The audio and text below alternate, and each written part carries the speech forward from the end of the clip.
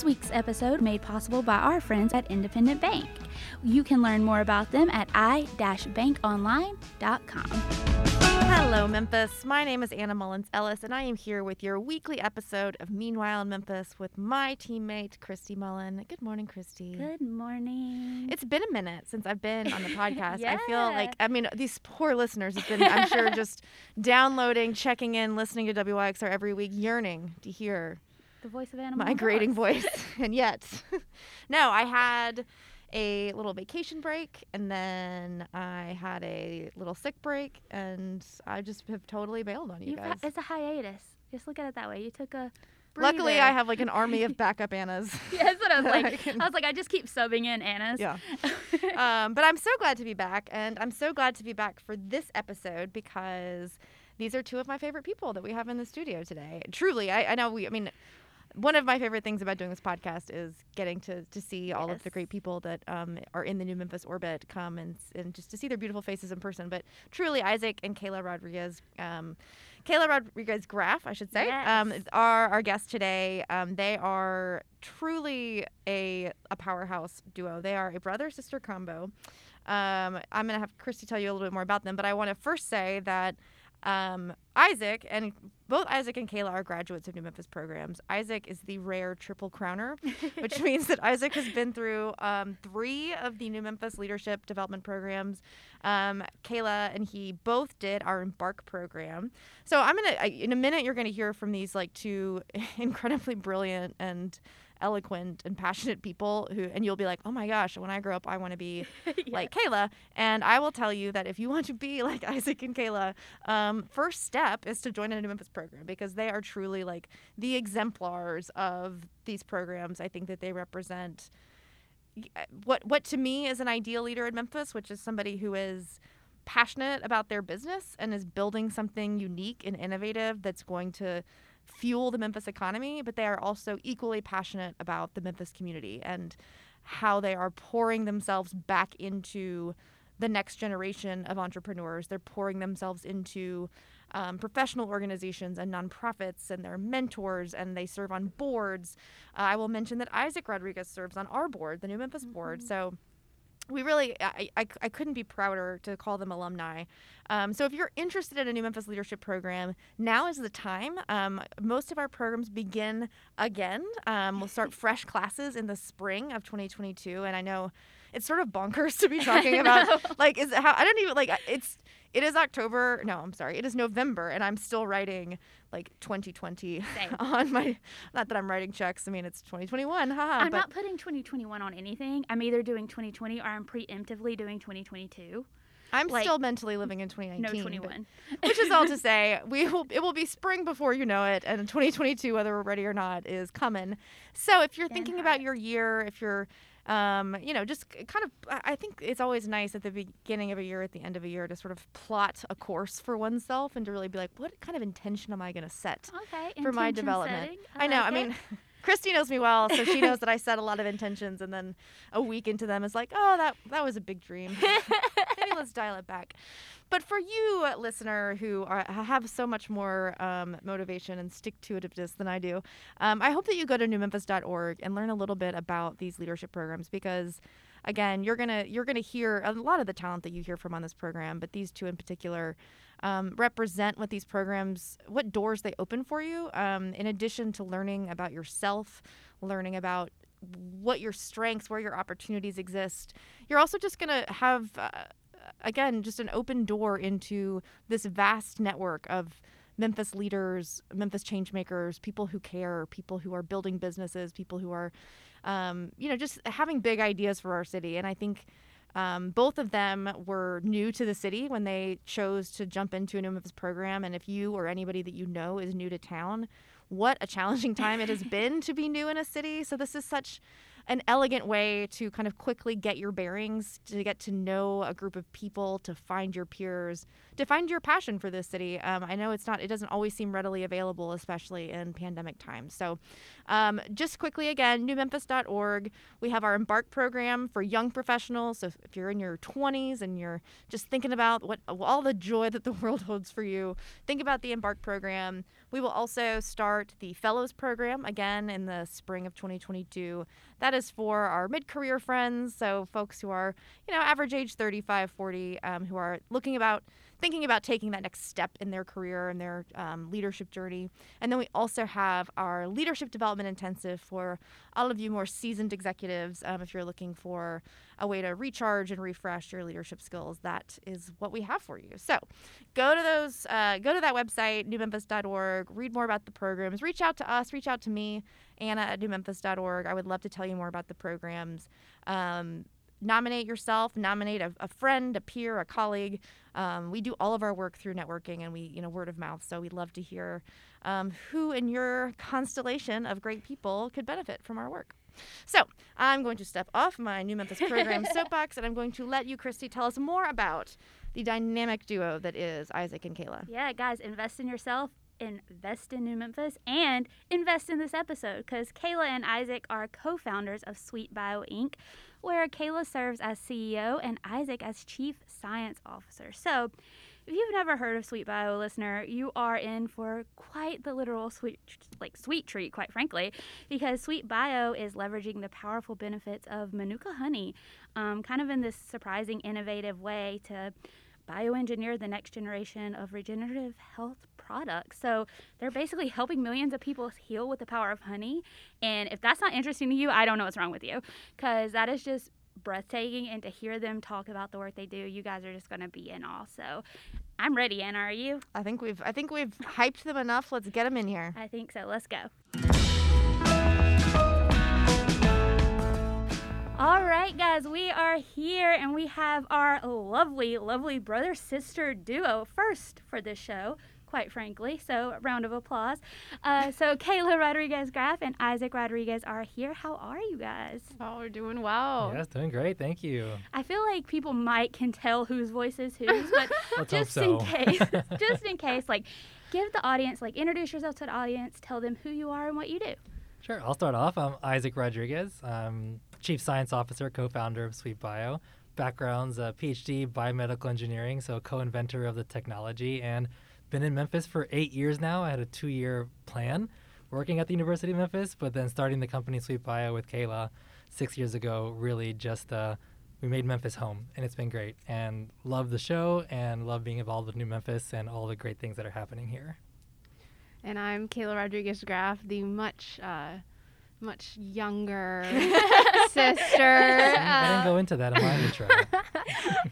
I'm the CEO and co-founder of Sweet Bio, and my background is on the business side. I was fortunate to watch Isaac as he went before me really get into the sciences as I kind of stretched my wings on the business side. After working for Target for many years in Minneapolis, moving out to San Francisco to work with crazy innovation, we decided to start the company and move here. And one of my favorite things to do is think about businesses in a new way, think about how ideas can disrupt. And when he brought me this technology and we thought about the kind of city that was so ripe for disruption and so open to innovation, we were just thrilled to call Memphis home. So we're happy to be here. We are thrilled to have you guys. And I will say, we have lots of folks on the podcast who are graduates of our programs and friends of New Memphis. And you guys are definitely some of our superstars. And, I always say, Christy is our brand leader. I will hate to hear this, but our brand is only the people who come through the programs and are associated and help spread the word about the work that we're doing. So we're so grateful for you guys. And we really couldn't ask for better brand ambassadors than these two. So before we jump in to all things Memphis, for those who are not familiar with Sweet Bio and this technology that we are speaking of and referencing, tell us a little bit about, from a business perspective, how are you building this business? Sure. Yeah, I can go into kind of the history of the technology, how it was born here in Memphis, and how we turned it into this FDA-cleared product that is now helping hundreds of patients across the country heal their wounds. And so what I focus on and what I specialize in is designing biodegradable materials that can go into the body and that can help the body regenerate better, faster, stronger than it could without those materials. So I was working here in the University of Memphis with a dental physician, and they had a need to help the gums regrow back after a tooth extraction. And one of those needs was for a product to help facilitate the gums closing over where the hole used to be for the tooth. And I was looking back at my research, and I was just thinking, how can we do this inside the mouth? It's done well outside of the body. When you try to heal a burn or a scrape or any type of external wound, there are materials that do that, and they do it really well. One of those materials is Manuka honey. So we were looking in the lab and just trying to understand how can we harness the benefits of Manuka honey, because it's antibacterial. It can help reduce inflammation. It has all these great properties to help wounds heal, but let's bring that into the body. Can you implant honey? And that was the aha moment at the University of Memphis, was taking this ingredient but really synthesizing it with other materials so you can amplify what honey can do and bring it into the body. So we developed this solid sheet that can go into the body that could help regenerate soft tissue, or it can go on the body. So it first started off as a dental application, but then as we grew the company, it switched over into wound because there's a bigger need, a larger market, many more people are suffering from wounds. And we took this idea into a product. So the whole goal of it is to, again, promote this regeneration of the natural body's response. And we created this solid sheet that is degradable that can help different types of wounds heal. So that's the basis of the technology and how it got started. And then building the company was a whole new ballgame of proving out the technology and scaling it and getting it through regulatory and protecting it with patents, growing a business around it. And you can have a technology, but you also need a product out of that. So we can get multiple products out of this one technology. So our one product that we mainly talk about is our Apis product, which is the one that is indicated by the FDA for helping different types of wound heal, including diabetic foot ulcers, abrasions, traumatic wounds, pressure ulcers, and those types. So I'll let the business person talk a little bit more about what we did. Here's the idea. How do we build this thing, Kayla? Like, what do you do when Isaac is like, hey, I've made this thing. Help me. I say, pretty sweet. When he came to me with this, I had always wanted to be an entrepreneur. We have just amazing women in our families that have started businesses and just changed the trajectory of our family. And I just never really knew what the idea was. And I had always assumed that the idea that I was going to come up with off the top of my head was going to be $1 billion idea. Right. And the truth is, you start with an idea like a baby idea that requires nurturing and like disruption of that, and a lot of feedback and a lot of like contemplation and transition to really get to the big idea. Yeah. And so when Isaac brought me this technology, I thought, this is really interesting because I want to do something that impacts a lot of people. I want to do something that is aligned with our values, that we feel really good about, bringing materials that, like honey, that comes like from the earth, and it works. You're not making any sacrifices on performance. It works so well. And really something that would make our family proud. And so we asked business questions, right? Like, okay, well, do a lot of people feel this pain? Can we make it for less than we can sell it for? Is this a for-profit business? Can we protect it? Can we use it all over the body, all over the globe? And all the answers were pointing to yes. And so we said, okay, business is all about de-risking. So let's join an accelerator program. Let's see if investors bite, what we have here. Let's see if we can keep hitting milestones to continue to de-risk. And that was really the first few years of Sweet Bio, was navigating through, can we get through regulatory? Can we manufacture at full scale? Can we understand the market need? Then I would say insert pandemic. And it was a really interesting time for us to say, we knew what we were uniquely good at before, a little bit. But during that time, we asked ourselves, really, what are we uniquely good at? Like, we have a brilliant scientist that can manipulate this technology to solve really big problems people are feeling. We have this product that is just kicking butt, helping people have a healthier tomorrow. And we're really good at disrupting business models. And so asking that question, what are we uniquely good at, and what opportunities have been created during this pandemic has allowed us to shift the business and continue to evolve. And thankfully, we were able to raise a round from incredible funds like Apple's racial equity and justice initiatives, and move the company forward and do some really impactful work. So it's been a wild ride. Yeah. So you talked a little bit about inserting yourself into some of the support systems, and I'm curious, it's been such an interesting time, like y'all's stay in Memphis and the launch of this company has coincided with, from where I sit, a really interesting time in Memphis's growth, and it's focused and supportive entrepreneurship as a core economic development strategy. So it seems like, and again, this is, you could be like, nope, that's wrong. But with the emergence of Epicenter and a number of programs for different kinds of entrepreneurs. So my question is, one, how have you guys, or have you benefited from that?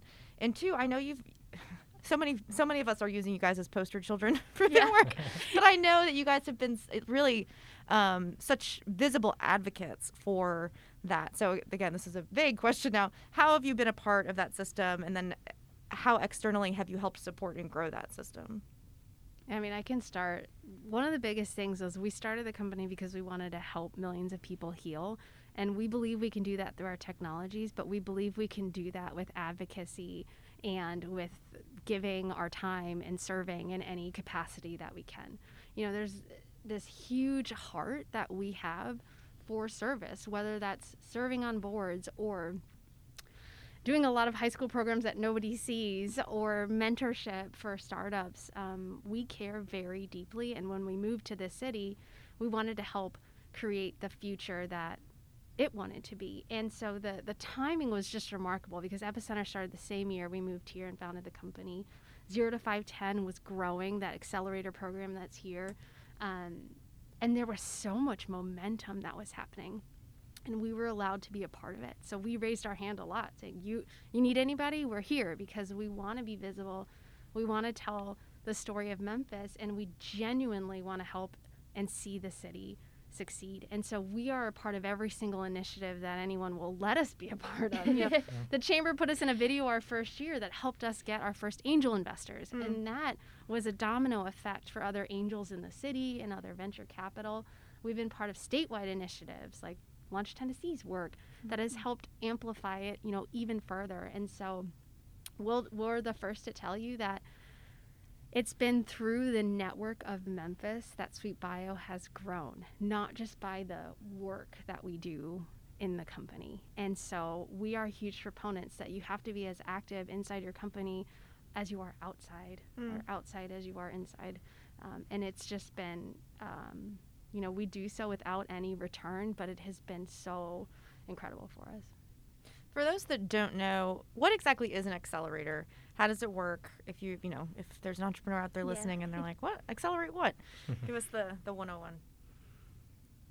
Question. Oh. Is everyone listening from Memphis? Most. I mean, mostly? Okay. If So you're we not can from do Memphis some. but you're listening, hit us up. I'm curious where you're Hit where us you're up. coming from. Yeah. Love it. Yes, please call in from the bees in New Zealand. So an accelerator program is typically a boot camp. They've changed structures over the years, but it's typically a boot camp for early stage ideas in companies to really assess, do they have something worth investing in? It's typically for companies that are venture-backed or going to be venture-backed, meaning they're going to take investment from a venture capitalist. They're going to scale the business, and they're going to have some sort of event in the future, whether that's an exit or an IPO or a merger, any event in the future that can create value. What is so wonderful about accelerators is they force you in a very short amount of time to answer very hard questions. And the first and most important is there a market for what you're selling? Are you going to be the solution of choice? And are they going to pay for it, right? You have to answer all three of those things, which is it big? Do they want yours? And you can answer those, but people aren't willing to pay for it. Like, are they really willing to pay for it? And so that's the beauty of an accelerator, is you don't have to invest a lot of time. I mean, most of them are 3 months, like the ones here in Memphis are 3 months. But that is insignificant compared to going at it at your, on your own and spending a year later and wondering why you're not successful. So it's a structured approach to pressure test your ideas and get to a go or no go kind of at the end of it. And Epicenter serves as this hub. It's kind of the front door for entrepreneurs. It's the place where you can go, whether you are venture backed or you are a lifestyle business. So you're building a bakery or you're building, there's so many amazing coffee shops now. If you're building those businesses that you want to grow organically without funding, there's quite the range, and Epicenter's there as a resource. And Memphis is just an incredible place to be able to have both, Yeah, I mean, as two people that have not started a medical device company before, we needed an accelerator, and not just any accelerator, one that focused on medical device, that were able to bring out the regulatory, the quality, all the experts to show us the way, because we could have figured it out on our own, the hard way and the long way and the expensive way, but that's what the accelerator de-risks, is the time and the dollars and the expertise to get there. So for me as a scientist to learn the business side, and for Kayla as a business to learn the science side, it was exactly what we needed, the right place and the right time. Very cool. That's so interesting to me. The world you guys work in every day is very new for me. It's not something I understand. It's very different from what I come to work and do every day. So I kind of want y'all to touch on that a little bit for the people listening.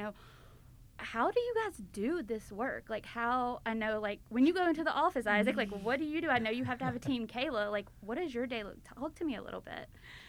Yeah, I mean, what's really fun and amazing is that after 6 years, we've raised almost $6 million in that time. Okay, just casually drop that number. That's great. Which, by the way, we have defied a lot of odds. Being, first a brother-sister team typically is not looked upon, favorably in venture capital. They assume it's a family business. The second being a Latino company, the statistics are not in our favor. And then being woman-led, we kind of have like a compounding factor. So we're very proud of the money that we have raised, and we try to tell everyone, younger Latino generations, like, we want to be visible for them, right? So on a day-to-day basis, I'd say we've fundraised every year. So I'll say my side. My role is setting the strategy with Isaac and developing the roadmap to be able to deliver on the milestones.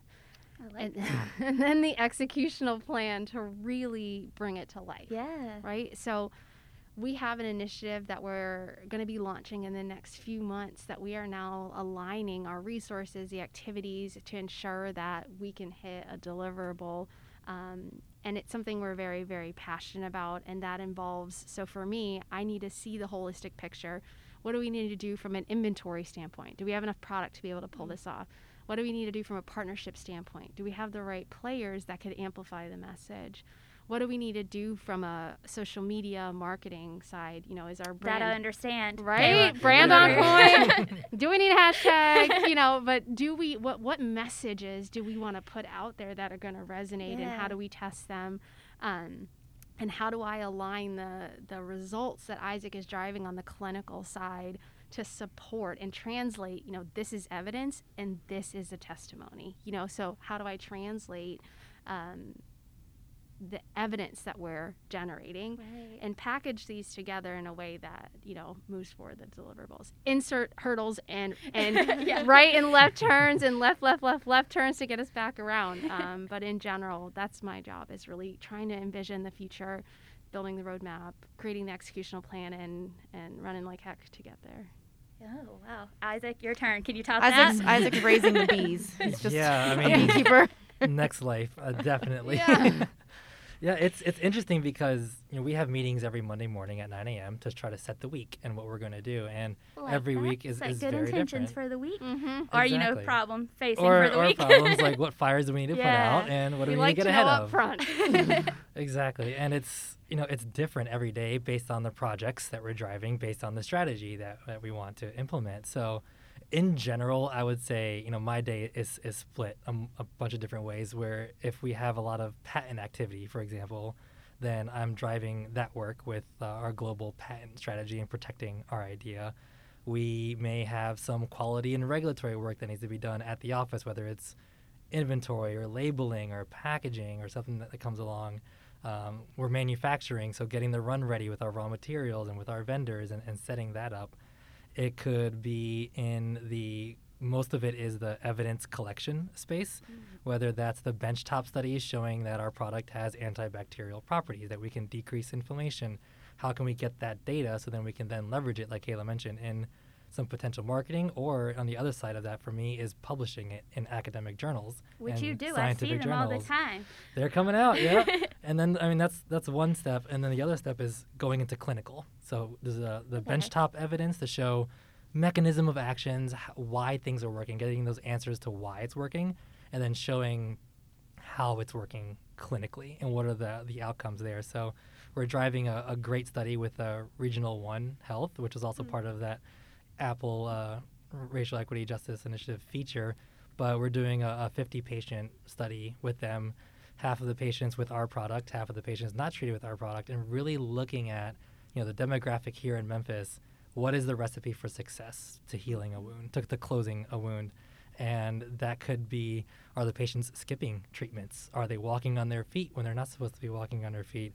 Are they moving treatments? Are they moving centers and locations and not being able to come back to the same location every time? So what are the factors behind wounds not healing, and especially in our diverse population in here? And we are in, Kayla and I were talking today, we are in the diabetes belt of the U.S. So you see a lot, and this is a true population. So that's a lot of my job as well, is getting that clinical evidence, understanding what it means, and then pushing out the strategies, moving there forward. So I try to force myself to work on projects at a longer amount of time, but I feel like I am pulled in many different directions. But it's not a bad thing, because every direction I feel like I'm pulling myself in, I'm making progress, and I can see the value added to the company, and that's all that matters to me at the end of the day. I'm okay if I'm pulled in 1,000 different directions, as long as every little thing that I'm working on is moving something else bigger forward. But I do feel like we have a good structure. I do feel like I'm focused, and we're the interns as well. We're the janitors as well. Whatever we need to do, we do. And we have a great office at the University of Memphis Research Foundation Research Park there, and that place is great because it gives us access to the University of Memphis as well, some of the laboratories there, and with the microscopy center. So whenever we need to do hard science ourselves that we're not outsourcing, we have the ability to do that here in Memphis. So that sometimes I put on the lab coat and the gloves, That's what I was about to say. and I get into the lab. Yeah. So how many hours are you behind a microscope? I think that's the hard-hitting question people depending want to know. on how many pictures we're taking. That's what I was about to say. Yeah. So, go ahead. No, you go. Oh, all right. Go for it. on. I can follow up with mine in a minute. It's probably the same question. Probably. You guys have referenced this a little bit about how you ended up here, how you chose to come here. I'm curious if you could dig a little bit deeper into that, both as individuals, young, exciting, smart people who have a lot of choice in where they want to be, but also Memphis as an ideal home for launching and building this business. What I assume is and will be a global business, so it certainly could function from anywhere. So Put it out there. Yeah, Global. speak it into Love it. existence. Speak it. Yeah, I came from San Francisco, and I love technology. And when I had envisioned my future of starting a company, I was kind of thinking bits and bytes, not biotech. And I had only been in San Francisco for a couple years. I had just achieved my life goal of bringing my boyfriend at the time out of the Midwest into the Valley, and I was so thrilled. And a few months after he moved there, I was like, and we're moving to Memphis. And the truth is, we had an offer to stay in San Francisco, and it would have required Isaac to move. And if we went to Memphis, it would require me to move. So either way, a move was going to have to happen, right? There wasn't a convenient answer where we both were.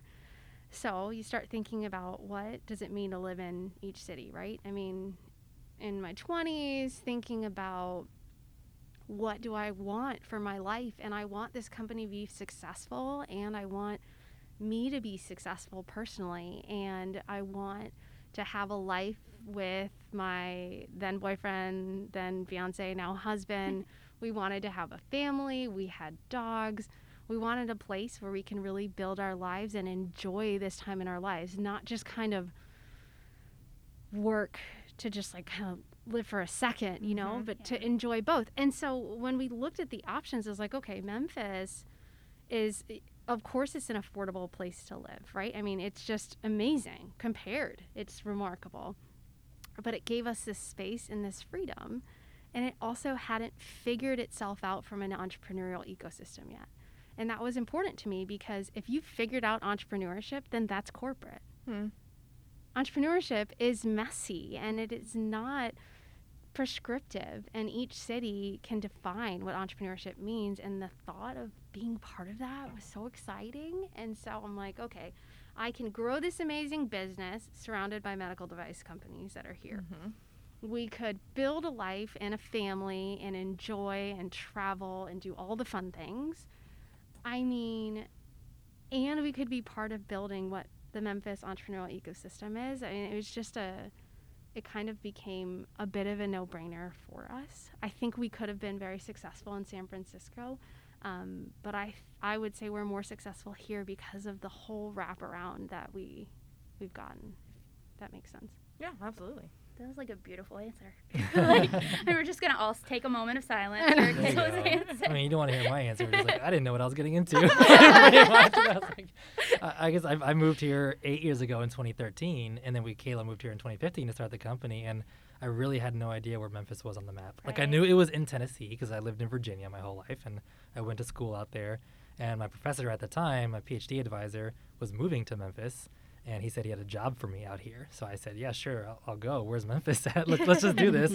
So, I moved here with no family, no friends, and really just, seeing what Memphis had to offer. And it was a 2-year gig. So at the University of Memphis. So if I hated it, it's like, well, I invested 2 years. Now I go back home and I know what I don't want to do now. But, 6 years after that 2 years ended, I'm still here and for the foreseeable future. And I think that's a testament of what Memphis has to offer. And it's a genuine offer by the city. It's when I first moved here, it really was the city and the people and the county just like, okay, that's great, you're here, that's fine. Yeah, whatever got you here, that's fine. But what's going to keep you here? How can we keep you in Memphis? And asking that question was so important to me because you felt heard and you felt like you were part, like Kayla said, of the city growing and having its identity and really caring about the people that are here. So I've never felt that a city worked any harder than Memphis, and I never felt like more integrated with a city that's here because of the opportunities and the simple yet direct and insightful questions of what's going to keep you here. How can we make sure that you have what you need to be successful? You just don't hear that everywhere you go. I agree with that. Yeah, absolutely. I think we hear that echoed a lot, particularly from this generation of folks who do have a ton of choice in where they can live and have not only have choice but have cities like literally vying for you and throwing themselves at your feet. But I think a thing that Memphis, we certainly have the sort of the shiny things that, they told us millennials wanted in terms of, independent coffee shops and all that. We have this stuff, the entertainment, the nightlife, the stuff that does matter. But I think beneath the veneer of that is a much deeper and much more authentic, we really need you here. And we want your voice at the table, and we're going to make room and we're going to listen. And I certainly have felt that as a young professional coming up in the city. I thought, I don't necessarily need to stay here, but it became clear that I was wanted here, and that feels nice. Yeah. It does. I feel like Memphis does build that sense of community in a way that certain places don't, because, I'm a transplant. I'm not from Memphis. And you guys are both, big advocates for the causes and missions you support in your own right. So speaking of, that sense of community in Memphis, kind of how do you turn your passions into actions outside of the work you do at Sweet Bio?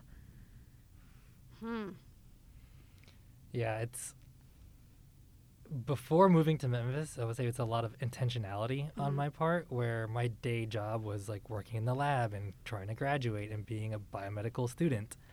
And in order for me to fulfill my passion of promoting access to higher education for minorities, for example, making sure high school students go to college and they're not dropping out. And I was involved with those high school programs outside because I made an intentional effort to do that. And then at times my lives and the worlds would collide and integrate, and I would meet a great connection in a volunteer event that would then help me in the biomedical side. But it was pretty separate. And then coming to Memphis, I felt like I didn't have to try as hard to do that. So I never was involved in policy or government or anything my entire life. But then when I moved here, the first board I was on was Mayor Luttrell's Young Professional Council. It's like, oh, great. What am I getting myself into? I know nothing about policy. Like, I want to. Yeah. So it gave me a chance to explore other categories that are out there and expand myself and grow as a professional. So, now it's pretty seamless. Like, I feel like we go out to events and I don't know if it's work or for fun or for personal or for volunteering. Like, it all meshes together and I'm just like, I just that know I'm was great. outside of my house. Yeah, I know I'm outside and I love what I'm doing. And wow, we just got a great connection. Or wow, I just helped a student. Or it's just something great always comes out of just being involved and being visible and being present. And it is just seamless and I love it. I love it. Yeah. It's obvious. Yeah. Really. I mean, I've you can always tell. I mean, I shouldn't say this publicly. You can always tell, like, the board members and the volunteers who are like, I'm doing this because my employer is making me do this. Yeah. You can see the dull glowing in their dull eyes, and you're like, I'm sorry that you have to do this, but no, it's never been the case for y'all. I'm curious for you in particular. I mean, you guys are both. You guys seem busy, and I don't even see you day to day, but I see you and I hear you, and you're serving in so many different ways, which is incredibly valuable. But I know you also you're a mother. You have two now, right? I have two. And are they 3 and 1 or 4 and 3? Four, I know. Yeah, 4 and almost I don't count 2. the last year and a half, so I'm just like, as far as I know, you have a baby. At least one. I can't even believe I have a 4 and a 2-year-old. Wow. I know, it's remarkable, and I don't know. I think that, like Isaac said, I had to work really hard prior to coming to Memphis and the other cities I've lived in to be involved in things. And the week I came, I was starting a New Memphis program, literally a week in. I remember that, yeah. I have friends from that have been my dearest friends for the last 6 years because of the program. And when I think when you get a taste of that, you want more, right? You can see the value. I mean, I think Isaac and I, anytime we join something, we see the value, whether it's personally fulfilling because it's a mission or it's starting to merge together, that it also helps Sweet Bio or it helps a friend's company or a friend's organization. It's just remarkable. But for me personally, I always knew I wanted kids, and I didn't see many pregnant women pitching for money. I didn't, and so I was nervous because that's Sure. how is that going to be perceived, right? And some of the questions, that I would get on the side were just remarkable. I mean, I'd be and it's like, well, what are you going to do, with the company after you have a kid? I'm like, I'm going to come back and work. Thank you. I'm going to continue kicking butt per usual, and finally got to the point where I realized, and I started talking to more women, that there wasn't a lot of advocacy for it. And so I started my first pregnancy, I was more hiding. We went to a pitch event. I think I was 7 months pregnant in New York, and I was wearing kind of looser things because I didn't want the questions. Especially the questions on how committed are you? Nobody would know if Isaac, had kids, right. They don't ask those questions. And so, but with my second pregnancy, I realized this needs to be seen. We have to talk about it. And it has to be a conversation of, in my opinion, that you can do them simultaneously. Are you winning all the time? No, but I can be present in all the moments that I am present in, right? I can be at work when I'm at work, and I can be with my kids when I'm with my kids. And it is possible to continue to have joy from both of them without feeling the frustration, and it's kind of a choice. And I have a lot of peer mentors and mentors that I talk to about it when I'm like, I'm losing my mind. I can't do this. There are definitely moments where I fall apart. Tacos fall apart, and we love them. So that's how I feel. Cross-stitch that on a pillow. Right? I mean, that is literally my mantra these days. I'm like, it's okay if I fall apart, which happens probably on a weekly or every other week basis, as long as I don't sit down there in that moment. Right. And I think that's what I realized with the whole busy, with all the activities. I think I'm on 4 boards, and then a couple advisory boards with the kids. I know Isaac's on a ton as well. And the truth is, if I can be present in the moments that I'm there and not mentally worrying about whatever, and I can choose joy, right? I don't allow myself to think about, oh my God, all the things I have to do. And like, I have to literally choose joy. And I allow myself to fall apart and like feel the frustration and get out of it faster. I'm happier. And so I think as we like have tried to balance all these things and adding more workload on our plates, I mean, I feel like we do have like choices that we can make. And I think we should talk about more that it's okay to really not be okay for a second or for as long as you need to, as long as you can get out of it. And there's a lot of support to get out of it. So it's been a wild self-discovery ride for me, like navigating these two wild boys at home.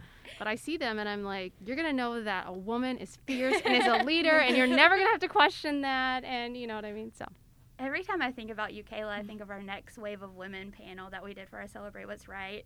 And you had to bring your baby on stage at that point, and everybody was just like applauding. And I was fairly new to New Memphis at that point. I hadn't been here quite that long, and that's one of my first memories. So like that will always be tied to you. I mean, it's just, we need to see it, because if you don't see it, it's not normal, right? You know? And so I think a lot of people are like, oh my gosh, I'm going to be so busy if I have kids. You're going to be busy anyways. Yeah. Like, you're going to fill your life with whatever anyways. Time is like money. Like, you just spend all that you have. I mean, our mom, I wish I could find whose acronym this is, but our mom says all the time, like, time is like you have 24 hours in a day, so invest it and manage it so you can enjoy it. Yeah. And I was like, wisdom. Like mom mic drop. Just mom the sage, you know. And she's, I don't know, she's just positive. I'm like, wow, he got those genes, you know. It's amazing. You guys are both, though, to Anna's point, when you speak, you can tell you genuinely love not only the work you're doing every day, but you love the lives you're leading every day. And I know, like, I see Isaac all the time at random events around town. Kayla, I see you at certain things all the time. So I'm like, to Anna's point as well, I'm like, when do they sleep? Like, I need at least a good solid 5 hours. Like, but as I'm like double that. but like, as you guys are like kind of doing all of this work, you're putting in all this time and effort, I really like to hear what has been your most memorable thing. Like, either that can be story, discovery you've made along the way. Like, your work touches so many personally and professionally. What is your fave? It's okay. We can contemplate it for a moment. It's so deep. I mean, really quick on one thing that you just said, and I've been having this conversation with my husband a lot lately. When you are doing what you love, it gives you energy. And when you are doing what you don't love, or it's against your values, it sucks energy from you. And I think that's something that I really feel like when this initiative that we're launching really soon has been giving us so much energy. I'm not exhausted by this work. I'm like so pumped. It's hard for me to put my computer away.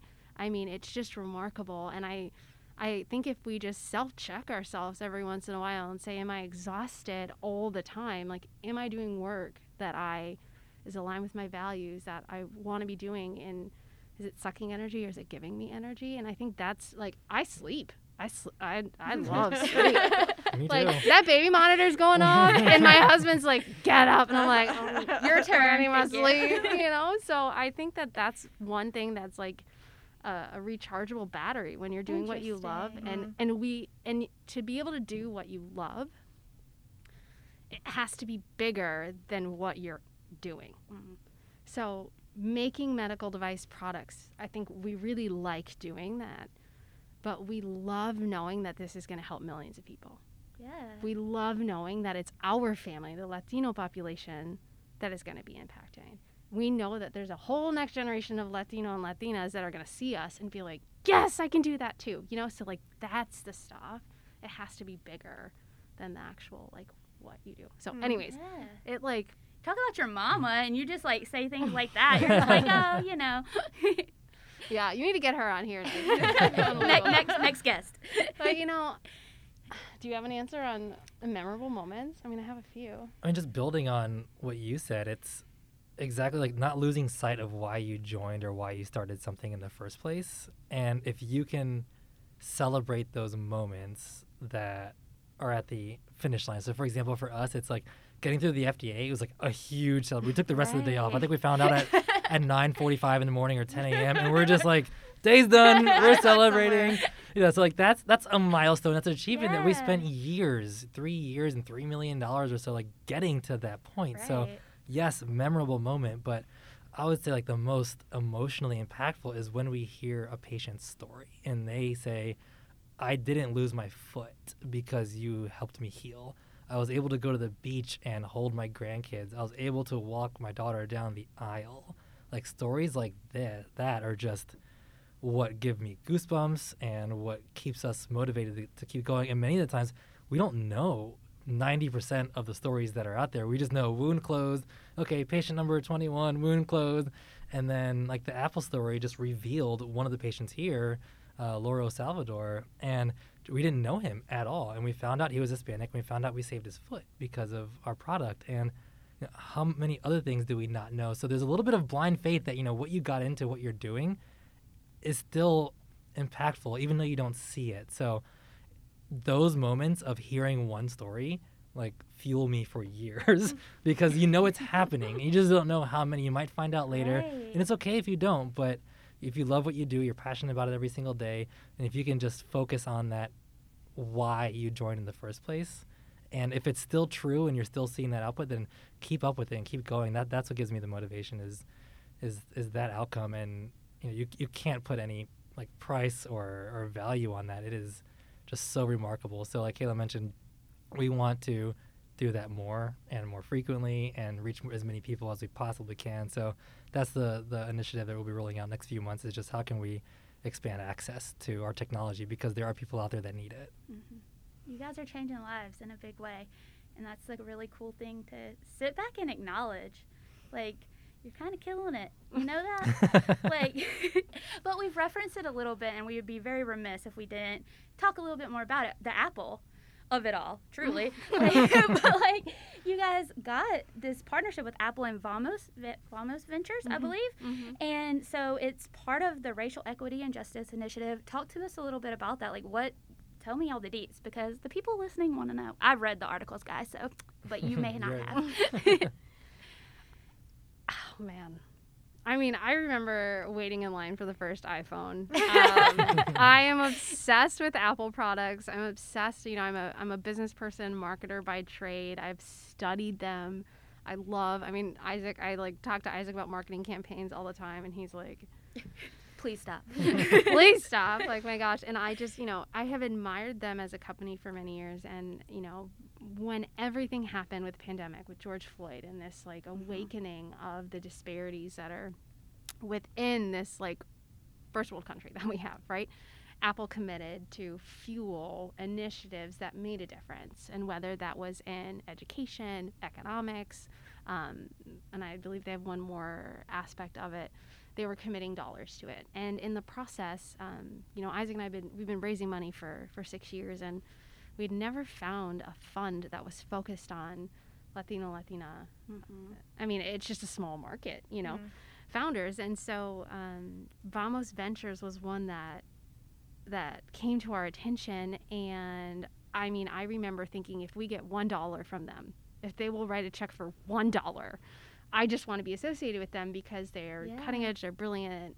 The partner, Marcos, is just a phenomenal human being, first and foremost, which matters in the investment space, right? Because a lot of times the motivation of investors is that bottom line. And we've been intentional in selecting who our partners are, because they have to have a multiple bottom line. They have to care deeply about something else and dollars to be able to ride this wild ride that we're on. And so, we had met with the team, and it had been a lengthily, rightfully so process. They'd never had an investment in our type of company, and they made the decision to invest in us, and they were backed by Apple. So Apple had put a nice chunk of change into their fund, and Apple wanted to tell stories about not just, hey, we put money into these initiatives, but what's happening? Like, what good is coming from the dollars that we're trying to put out into the world, into the country? And Vamos said, well, you have to talk to Sweet Bio. You need to talk to them. And I'm forever grateful for that comment, because then we started getting phone calls like, hey, we like to consider you to be featured on the website. And then we, told our story, and they're like, and we want to write a news story about this work. And they're like, do you have a patient? And we were like, oh my gosh, like we have Regional 1 here, the work that they're doing. We know that the physician and the patients are just the population that need the most help. And this is a platform to amplify the message that we have been trying to say for 6 years, but Apple helped say it best, which is we believe everyone deserves access to advanced wound care. And that press has changed the trajectory of our company. Strategically, from a vision standpoint, it's been remarkable. So not only, does the investment dollars help us continue moving forward, but the message they shared and the way they shared it and who was saying it validated something that we haven't had the courage to say, which is we have something that can help the 90% of the population that isn't getting care. And it's allowed us to think very differently and boldly about how do we get them care. It has to be beyond having a great product. What does the model look like for them to get the care? Where should we be challenging this? How do we make sure that they get the care? How do we make sure that we make it an experience that is deserving for a human being, So it just was remarkable to have something that started out as funding to really build this wonderful relationship to tell a story that then ultimately kind of changed our lives. It's unbelievable. Yeah, I just got goosebumps a little bit. I'm not even going to lie. So you said this has changed the trajectory of the company. So that kind of leads us to our final question, which is what's next? I mean, I know world dominance, all of that, but in the next, year, 2 years, what are the big rocks that you guys are tackling? Yeah, I mean, we spent the last 6 years getting the product right. Designing, developing, getting FDA clearance, and proving that our advanced wound care product works and works well in a variety of wounds, but especially in diabetic foot ulcers that plague the population. Diabetes is a pandemic. It's especially worse in Tennessee. It's extraordinarily bad in Memphis, especially for our marginalized communities that are Black and brown. With all of that information, there's still a lack of access to care.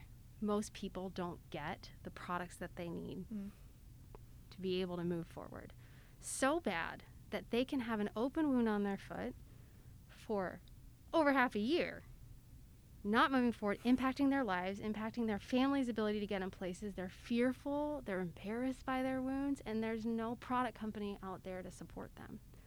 So now that we've gotten the product right, now that we've attracted key opinion leaders from across the country, doctors, partners, we're looking at innovating the solution and the experience. And so you'll see some really neat things from us on how we open up access to the people who need this in a way that's never been done before. Well, that's exciting. Small rock. But okay, so that was, gosh, I don't even know what to say at this point. But if people want to keep up with what's coming up on the horizon for you guys or how they can support your work, where do they go? What do they do? I mean, please follow us. Please follow us on social media.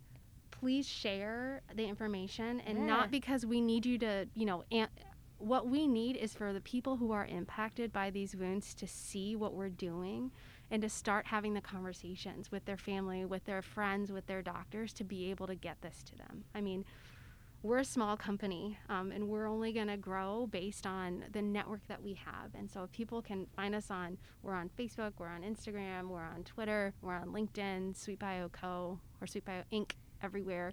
Our website's sweetbio.com. And please share it because, we're in the next few months, we're going to be launching some really hopefully impactful initiatives that can get this out there.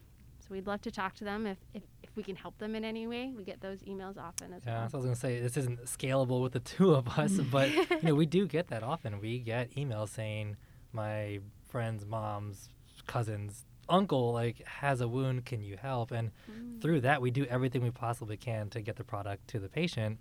But then also the doctor becomes a believer, and then that also helps us too. So it's just this world of just being comfortable having the conversation around wounds, being okay with asking for help if you need help in the wound space, and then just really proof in the product and proof in the company. We were just the other night, we were just sending some product out without paperwork and like certain paperwork, and they were just like, we really appreciate it. It's like, we'll get it figured out. It's no problem. It's not like, nothing's gonna be held up here on our end. Like, let's just make sure you get what you need because the surgery is tomorrow. Right. We're not gonna hold you up from getting something that you need because for whatever small reason. It's like we can work together, and that's the whole vision of Sweet Bio. It's like, let's work together to get people the care that they need. And like Kayla said, just hearing the stories of wounds that you may have, it's like, again, not scalable, but it is something that we are doing on a small scale and where we can, and it does make a difference for us. It helps us, it helps them. So I do see that as part of Sweet Bio moving forward, just having the conversation with your family, with your friends, and being okay with that, and us always being an advocate for the patient. Well, we are so grateful to both of you for being here today, for being fantastic program alums, for being on our board. You guys are just the best, and we're so glad that you chose Memphis and that Memphis found a way to make it worth your while. So we will check back in because I really, this is fascinating. I feel like this is like me going to business school, just like listening to entrepreneurs talk. So I'm like, yes, VC. But I'm so excited about what's next for y'all. So congratulations, and we'll see you soon. Yeah, Thank you so much. Thank you so much. Bye. All right, guys. That was such a good one. I feel like I say that after every episode, AME, truly. It's true for everyone. This one, though, I really did get literal goosebumps when Kayla was talking. She just knows, I don't know. She's what my mom would call a good talker. And I agree. Apparently, it runs in her family, the way she was talking about her mama. So, guys, closing announcements for New Memphis. You heard at the top about our recruitment efforts. Again, if you're interested in any of our programming, go to newmemphis.org. But we want to invite you to our Celebrate What's Right Youth in the Arts on November 10th. That is sponsored by our friends First Horizon Foundation, Blue Cross Blue Shield of Tennessee, and Bassberry Sims. Thank you. Yeah. So thank you for being... No, I'm sorry. I should got to stop singing on this podcast, truly. Disagree. Like, guys, this conversation is based on the arts. People are always like, what is it good for? We can cut that programming. And to that we say, no, the arts are good for absolutely everything. They are here to help us think critically about our city's future and how access to art opportunities are so important for children across the Mid-South. So we have brought together so many organizations and representatives to talk on this freaking amazing panel. I truly don't know how to describe it other than that. I'm being very not eloquent today. You can get tickets to this event by going to newmemphis.org, where you can find everything. Your free tickets. You have free tickets. That's what I was about This to say. is a virtual event. Yes. So this, we hope, God, fingers crossed, will be the last one that we have to do virtually. We will have a small group together in person, but all of you can join us for free. Mm-hmm. You can listen in over your lunch hour. It as Christy said, it's going to be a dynamite group of people and talking about something that we can very authentically be proud of here in Memphis, that we have some truly unique arts programming for not just like an afterthought. Like, it was built for our youth. It was built to engage them. So it's going to be a good one. We hope that you join us. And you can be in your pajamas. What else do be. you want? Truly. So on that note, guys, New Memphis is a nonprofit. Did you know? What that means, we need you to give back to us. It's that time of year. Yes, it's that time of season. If you've listened to a single episode of Meanwhile in Memphis, this is our year anniversary. Yes. We've been doing this for 1 year. The New Memphis team really does. They pour themselves into this work, and I'm so proud of what they have accomplished this year with this podcast, with this radio program, and our friends at WYXR. If you've listened to any episode, this one or any before, and gotten anything out of it, you've thought about Memphis in a different way, you've been inspired to be more engaged in your community, you've learned about somebody that you want to connect with, please make a donation to New Memphis. This is the time of year where we look to our network to open their pockets and open their hearts and make sure that we can do our work next year. So go to newmemphis.org/donate, and you can easily just jam that handy dandy donate button and call it a day. That's what I'm saying. Guys, newmemphis.org to donate, to get involved in our programs. And also you can RSVP to CWR, which is what we call Celebrate What's Right Youth in the Arts, that way as well. So come on down and see all the great things we have going on, and we'll see you next time. Thank you, Memphis. See you next week. This week's episode was made possible by our friends at Independent Bank. You can learn more about them at i-bankonline.com.